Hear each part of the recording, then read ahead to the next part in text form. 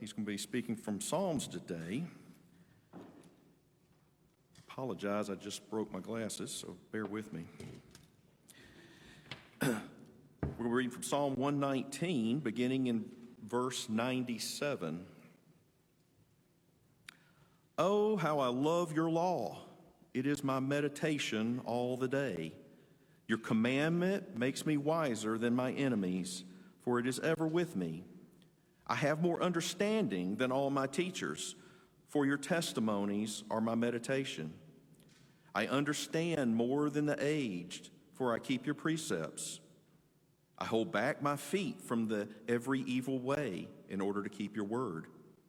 I do not turn aside from your rules, for you have taught me. How sweet are your words to my taste, sweeter than honey to my mouth.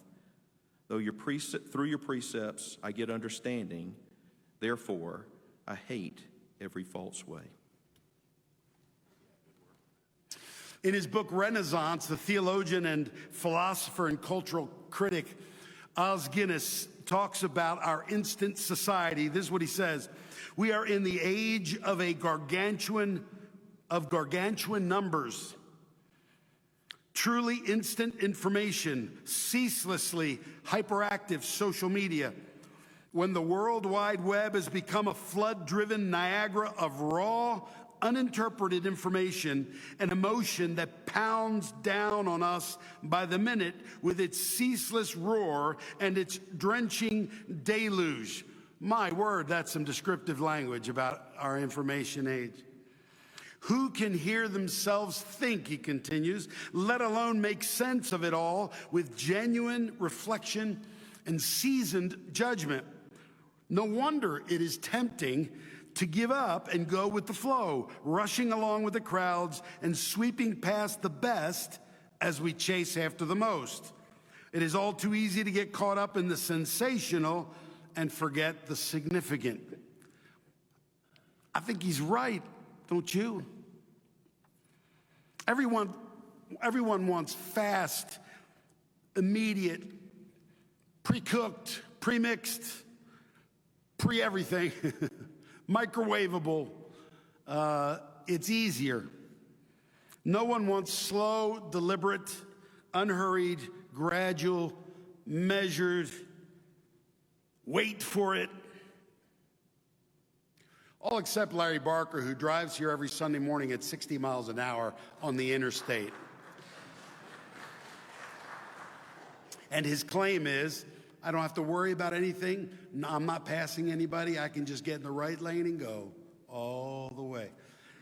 Man, I can't do that. Jim Sadie can do that, right? Jim, wave your hand there. I know he can. We don't like slow. I don't even like waiting on my food in the microwave. 2 minutes is an eternity. I'm watching the clock. It's going down slowly. Anyway. I think we have a problem. We're more influenced by our world than we know. And the values that we have absorbed make it difficult for us to cultivate a relationship with God. Because everything about our relationship with God is different from what we see around us in our culture. A relationship with God is not transactional in the way that we think about transactional. What I mean, in a transactional relationship, you focus on the benefits you get. So you win. It's okay if you win, but I certainly need to win in this relationship. That's a transactional relationship. I get something out of it.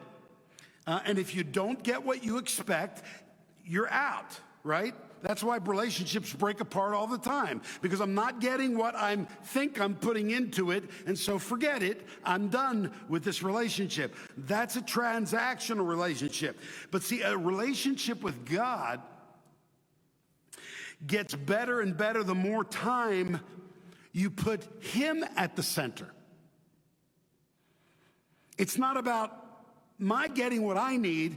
It gets better and better, and this is the paradox of Scripture. It gets better and better the more I put him up there in the center. So the transactional relationship or approach is, what do I get out of it? The other approach is, how can I lift him up in a better way? And that's much harder, but it's so much more eminently valuable. See, a relationship with God is one of reciprocity, where we talk to him and he talks back to us through his word. Through his word. This is how he talks back to us. But it's way more important than just reading. One of the best metaphors for what we do with the Bible is mining. I was talking to my mom, who's right here, by the way, right down here. I'm nervous this morning. She was telling me this week that she learned when she was a kid in Bible school, she learned this poem about the Bible. And here's the poem. Digging, digging, hallelujah, happy miners we, ever digging for the treasure in God's word we see, hiding nuggets in our heart, mining precious gold, ever storing up the wealth the Bible does enfold. See, the best, I think, metaphor for what we do with the Bible is mining. It's mining. It's not just a verse a day keeps the devil away kind of thing. It's a digging in with all we are. See, that's the psalmist's experience. In the very first verse, he says, oh, how I love your law. I meditate on it all day long. For many of us, that's just so foreign. Why would I love that? Oh, I've got to get to it again today. Let me just get through it, and I'm not going to worry about it today. How I love your law. How does he get there? To meditate on his law is actually to meditate on God. So what I just want to look at is 3 ways, kind of a long intro to get where I'm going. But I promise, well, I don't promise that I won't go too long. I hope not. Let me try not to. I have 3 things I want us to look at as we interact with this section of Psalm 119. The first one is, wisdom and knowledge are 2 different things. Number 2, obedience really does make a difference. And number 3, what you love really matters. So number 1, wisdom and knowledge are 2 different things. Number 2, obedience really does make a difference. And number 3, what you love really matters. First one, wisdom and knowledge are 2 different things. The first thing the Bible does is that it gives us wisdom. Yes, it gives us knowledge about God, but we can't possibly have an inexhaustible knowledge of God. It gives us some things about him, but more importantly, what the Bible gives us is wisdom for viewing the world, for making decisions, and wisdom for our happiness. In July of 2006, the world-famous geneticist William French Anderson was convicted of child molestation charges. And in a press conference, his lawyer said this: nothing about having 176 IQ means you have good judgment. I think we know that's true, right? Intelligence and wisdom are very, very different things. Very smart people make very bad decisions. We just need to look at academia today. It's gotten a little bit weird on us. So here in our psalm, we have 3 groups of people over which the psalmist has wisdom. And I'm going to just mention them briefly. He is wiser than his enemies because God's word is ever with him. That's verse 98. He has more understanding than all his teachers because God's testimonies, his word, are his meditation. I didn't write down that verse, but you see it there. And he understands more than the aged because he keeps God's precepts. So let's look at these. Remember that in the Old Testament, Israel was a theocracy, right? So God's people and the nation of Israel were synonymous together. And so when he talks about being wiser than his enemies, he's referring to those who would be against God. Anyone who would be against Israel would be against God.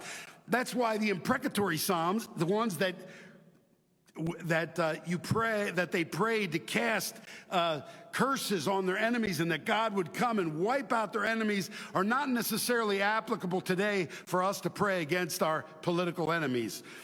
Because we're not a theocracy and our way isn't the Christian way and necessarily.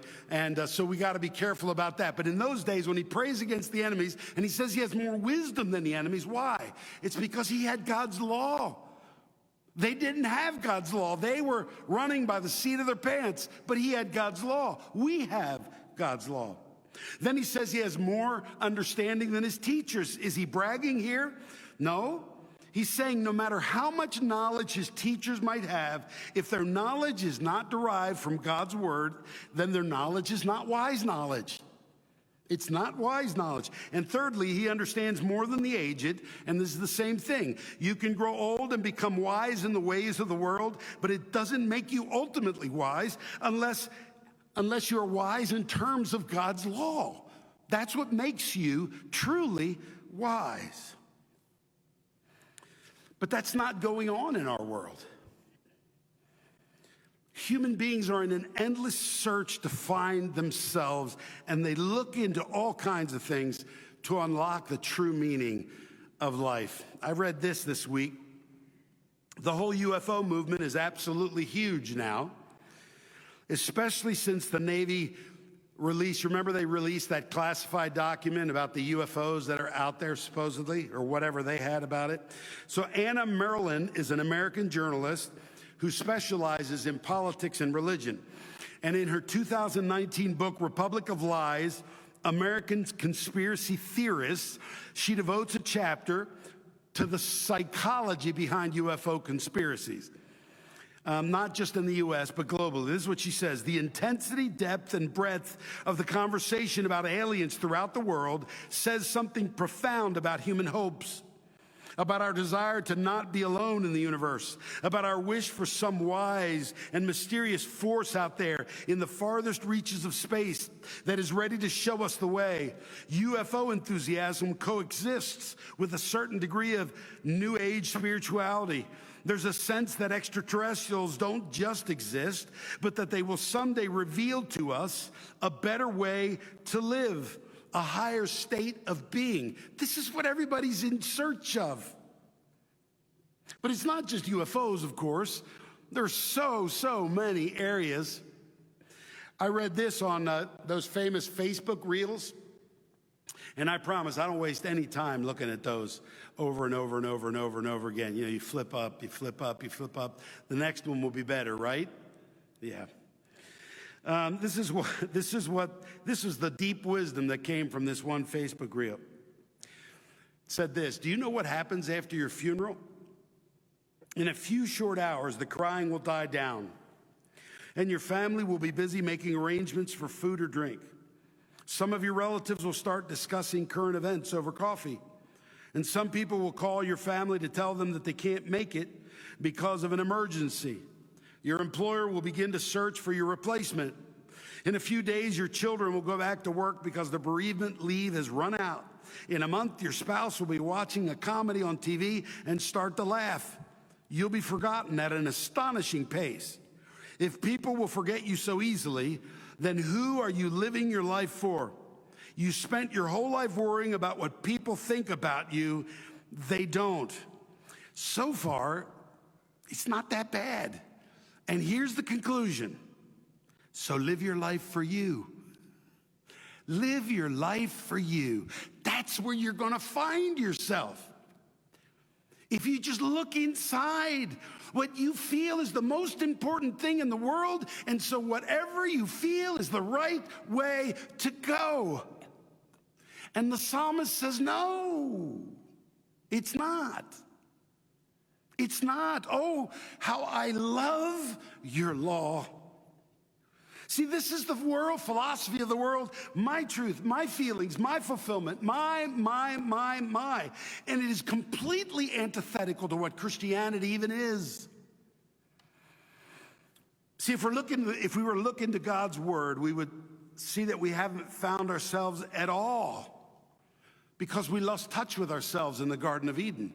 We completely lost touch with ourselves. We don't know why we do some of the things that we do, and we wonder about it. But we don't want to go there because it seems too scary. So let's just cover it over. But what God tells us is that knowledge of ourselves is intricately intertwined with our knowledge of Him. If we want to find ourselves, we better find Him, because they go absolutely and 100% together. And so to know Him is the only true way to know ourselves. And this is true wisdom, to know our dependence. Knowledge and wisdom are different things. Number 2, obedience really does make a difference. Verse 101, I have kept my feet from every evil path so that I might obey your word. I have not departed from your laws, for you yourself have taught me. I don't think the psalmist is telling us that he has arrived. They seem like strong words here, that he has done it. He's not, gone away from it. In many ways, we could say that this describes Jesus. And perhaps Jesus he did write this psalm, but this is probably more of a messianic psalm. But I don't think he's saying that he has arrived. If we go back to verse 5, he says, oh, that my ways were steadfast in obeying your decrees. He's longing that his ways be steadfast, implying that they're not, that his ways are not steadfast. But in this verse, he's wishing for it. So I think the idea here is that God's ways are the best ways. I think that's what he's trying to say. God's ways are the best ways, and that's where the rub is, brothers and sisters, because they don't seem like the best ways. That's the problem. They don't seem like the best ways. They don't feel like the best ways. So often they feel burdensome. So in my next point, which is about, oh, how I love you, the sweeter than honey, or whatever that is, in verse 103, he talks about the law being sweeter than honey, and that's a true statement, but it doesn't necessarily start out that way. It's not just that you read the Bible and it becomes sweeter than honey and you just love it. If that were the case, we would all be in the Bible all the time. Mining is hard work. If you want to get the gold at the end, you're going to have to get in. You're either going to have to find a good machine or maybe a good pickaxe. You're going to have to figure it out. Then it's going to need to be refined. There's going to have to be all kinds of work that goes into this before you actually get the gold nugget that might be useful and that might shine like the sun. See, mining is hard work. In fact, when we start taking God's word seriously and begin to mine its riches, it actually gets worse before it gets better. Well, why is that? Because God's word exposes us. It's like shining a true mirror in front of us. And you got to hear the bad news before you can hear the good news. You got to see who you are. We have all walked around in La La Land, and our culture walks around in La La Land, doesn't want to see the truth about itself. In fact, it's turned it all on its head. Whatever you think about yourself is true. And that's my truth, and I'm sticking with it. And this is true, and you can't infringe on my truth. And there's a bit of insanity going on. It's a way of covering it over. But the Bible shines this mirror and a light into the deepest corners of our heart, and we don't like it. And this is why people reject the word of God. It's too painful, too much guilt, too much shame, too many broken cracks. So what do? They either throw the Bible out. They say it's too prudish. It's a list of do's and don'ts. It seems ridiculous. They just really don't want to look at what Hebrews says about the Bible. Hebrews 4:12, for the word of God is living and active, sharper than any double-edged sword. It penetrates even to dividing soul and spirit, joints and marrow. It judges the thoughts and attitudes of the heart. It exposes thoughts, motivations, actions, desires, addictions, you name it. It exposes all of it. And when you see yourself that way, it doesn't feel like it's sweeter than honey. Who wants that? Christians don't even want that. But here's the thing. The first casualty in any change in morality or ethics, the first casualty is always the Bible. It's always the Bible. Dumb it down, lessen it up, change it. It contains the Word of God. It's not really the Word of God. It's subtle shift. Oh, it doesn't really mean that. It means this other thing. And this is what happens. This is how you have a change in morality and ethics. Always, always, always the Word of God is the first casualty. But what the psalmist is telling us is that if we submit to God's Word and let it wash over us and expose us, it's the first step towards sweetness. But there's a second step. It's not just letting it expose us. The second step is much more practical. Do what it says. Even if it feels counterintuitive. That's the point. But that's difficult too, because it feels counterintuitive. In an interview with Jonathan Merritt, who's the son of a Southern Baptist, he was the head of the Southern Baptist Convention, his father was, and he has now what do you call it? He's deconstructed his faith, and he's gay, and he is not buying the Christian argument anymore. But he interviewed N.T. Wright, who's an Anglican theologian. And this was N.T. Wright says, "We need to remind ourselves that the entire biblical sexual ethic is deeply counterintuitive. All human beings, some of the time, and some human beings most of the time, have deep, heartfelt longings for kinds of sexual intimacy or gratification, like multiple partners, pornography, whatever. So many people struggle with that, which do not reflect the Creator's best intentions for his human creatures, intentions through which new wisdom and flourishing will come to birth. Sexual restraint is mandatory for all, difficult for most, extremely challenging for some. God is gracious and merciful, but this never means that his creational standards don't really matter after all. See, they actually do matter. They do make a difference. But it's not just our culture that we're fighting against. The biblical position fights against our own sinful natures. It's not just out there. It fights us in here. Think about some of the things that produce antibodies in us that we just don't really want to do. Think about what it means to forgive somebody. If someone has done something against you, the Bible tells you that you must forgive the person. I don't want to. It's painful. If I go there, it means I'm showing myself to be weak. I don't want to do that. And yet, what he's telling us is this is the way for the law of God and for God himself to become sweeter than honey. The Bible says that your money's not your own. You're just the manager. Everything you have belongs to him. What will you do with that? How will you make that a reality? It goes against everything we want to believe. But then again, the Bible is counterintuitive on almost everything. Because of our fallen, sinful natures, we have one way we want to go. We've been so influenced by our culture, we say we haven't, but we really have, and we are going down this path, and the Bible comes in with this laser sharpness and says that that's the wrong way. You need to be going this way, not that way.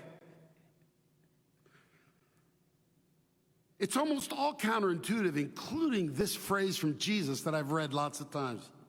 For whoever wants to save his life will lose it. But whoever loses his life for me and for the gospel will save it. losing myself in the joy of worshiping him. Losing my life with the joy of lifting him higher. So what's the point? The point is that it gets worse before it gets better. That's why we don't like to be in the scriptures. That's why we don't really want to mind the riches, because it means I got to change somehow. It means somehow I've got to confront some of the things I'm doing. It means somehow it's going to be painful for me. But this, I promise you, is the path to sweetness.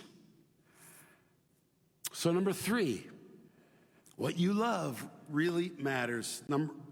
Verse 103, probably my favorite verse in this psalm.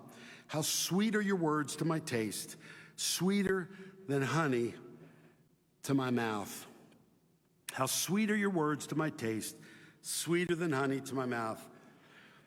I think the issue has always been the affections, because that's sort of the crown seat of where you are, or your affections are driven by your heart.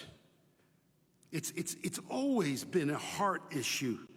And what do I mean by the affections? Well, one of the best places to find out about God and the affections is the great philosopher and theologian Jonathan Edwards, who wrote the book about the affections.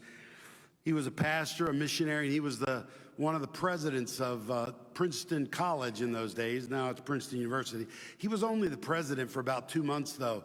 He became the president, and then about 2 months later, he received a smallpox vaccine, and he had a reaction to it, and he died. But he still was the president of Princeton at one point. He was very prolific, and I've read a good bit of Jonathan Edwards, and it's a bit of a slog because he unwinds slowly his stuff, and it goes on and on and on. But he has some really great things in there. A huge influence on 2 of my heroes, John Piper, who has based much of his ministry on some of the things that Jonathan Edwards has said. But listen to this quote from Jonathan Edwards. God is the highest good of the reasonable creature. The enjoyment of him is our proper, and is the only happiness with which our souls can be satisfied. To go to heaven fully to enjoy God is infinitely better than the most pleasant accommodations here. Better than father and mothers, husbands, wives, or children, or the company of any or all earthly friends. These are but shadows, but the enjoyment of God is the substance. These are but scattered beams, but God is the sun. These are but streams, but God is the fountain. These are but drops, but God is the ocean. And yet we live satisfied with the shadows instead of the substance. We live satisfied with the scattered beams instead of the sun. We live satisfied with the streams instead of the fountain. And we live satisfied with the drops instead of the ocean, when God is offering us all of these things if we would just but mine the riches of his word. Here's another quote. God's purpose for my life was that I have a passion for God's glory, and that I have a passion for my joy in that glory, and that these two are one passion. Do you hear that? My joy in God's glory, that I have a passion for my joy. This is my joy, but I get my joy in seeing his glory rise and shine over a dark world. That I would get my joy from that. Brothers and sisters, we won't get that if we don't mine the riches. See, that's the point of the psalmist. Oh, how I love your law. Why? Well, because it is God's word. It describes who God is. It is his word that tells us what he does. It is his word that allows us to know him. It is his word that lets us hear from him and to know what he wants from us. A relationship without his word is no relationship at all. If your relationship with him is Sundays or Sundays sometimes, then it's not really a relationship. It's in his word that we find it. Why? Because Jesus is the living word, and everything described in this psalm was true of Jesus. He was wiser than his enemies, than his teachers, than the aged. He kept all of God's precepts. He held his feet back from every evil way. He turned aside from God's rules. He turned aside from everything except God's rules. His relationship with his Father was pure sweetness. This is the God that came and humbled himself, but obeyed in every point because we didn't, and then died the death we deserved. And it was sweetness that made him say, Father, forgive them, for they don't know what they're doing. It was sweetness that in the midst of horrific suffering, he was concerned about his mother and told John to take care of her. It was sweetness when he cried out, it is finished, knowing that he had secured for us the sweetness of heaven. And his affections were absolutely involved because it was for the joy that was set before him that he endured the cross. See, for him, the cross was sweeter than honey because what he gained from the cross was so much sweeter than the pain he endured. He was gaining us. I don't think we get this. If we got this, we would immerse ourselves. We would set it as our goal to mine his word, to know him better, to obey him more, to love him more deeply. And so I come to the Bible reading plan. Let's do this. Let's do this together. I'm going to preach from it. I'm going to try to lay it out there before you as best I can with app. It's on YouVersion app of the Bible. There are also, there's a website, and it gives you, there's short videos to give you overviews of books and different things like that. Let's do this. Let's make this the year that we mine the riches and that we know the promises and that we actually believe in the promises of Jesus that are yes and amen. See, that's the gospel, and the gospel changes everything. Let's pray.